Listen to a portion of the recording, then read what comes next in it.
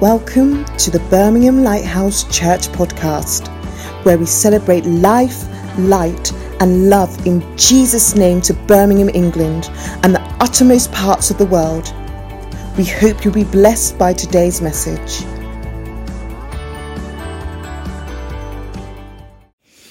Good morning, TBL. Our morning manna today comes from Psalm 145, verses 1 to 10, and it reads thus: I will extol thee, my God, O King, and I will bless thy name forever and ever. Every day will I bless thee, and I will praise thy name forever and ever. Great is the Lord, and greatly to be praised. His greatness is unsearchable. One generation shall praise thy works to another, and shall declare thy mighty acts. I will speak of the glorious honor of thy majesty and of thy wondrous works. And men shall speak of the might of thy terrible acts, and I will declare thy greatness. They shall abundantly utter the memory of thy great goodness, and shall sing of thy righteousness.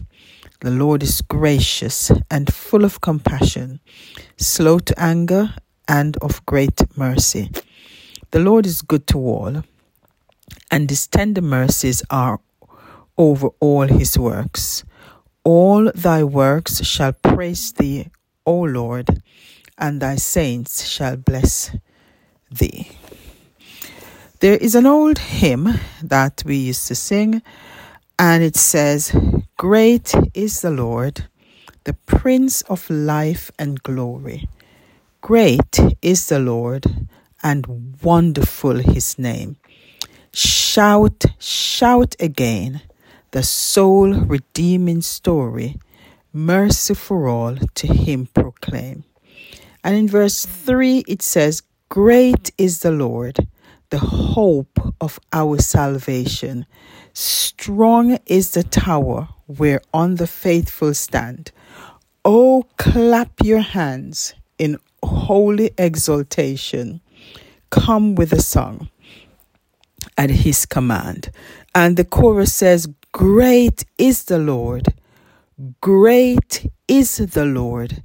Hail him. Hail him. Sound his name afar. He is the light that shineth in the darkness. He is the bright and morning star. There is no doubt that God is great. We just have to look in our own lives at what he has done for us to confirm his greatness. David was praising God as he recognized him as his king. He declared that he will bless God forever and ever. In Revelation 4, verses 8, 10, and 11, we see where it was not only just human praising God, but even the very angels praised him for his greatness. And it says the four beasts, each of them having 6 wings about him, and they were full of eyes within. And they rest not day and night, saying, Holy, holy, holy, Lord God Almighty, which was and is to come.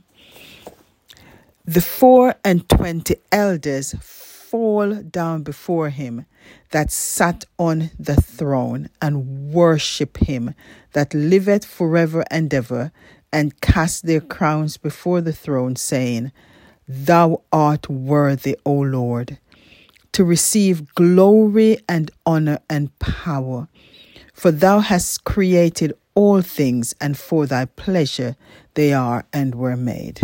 And in Isaiah 6 verse 3 it says, And one cried unto another and said, Holy, holy, holy is the Lord of hosts. The whole earth is full of his glory. We see that angels bow down and worship him. And even the elders, they recognize the greatness of God.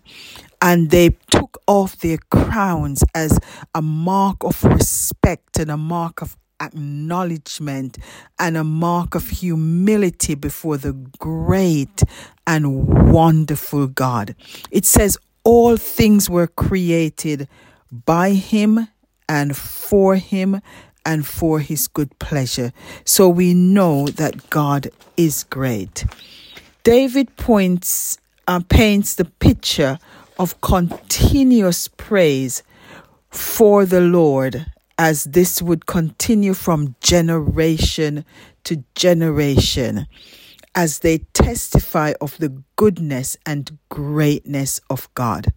He said all God's works will praise him.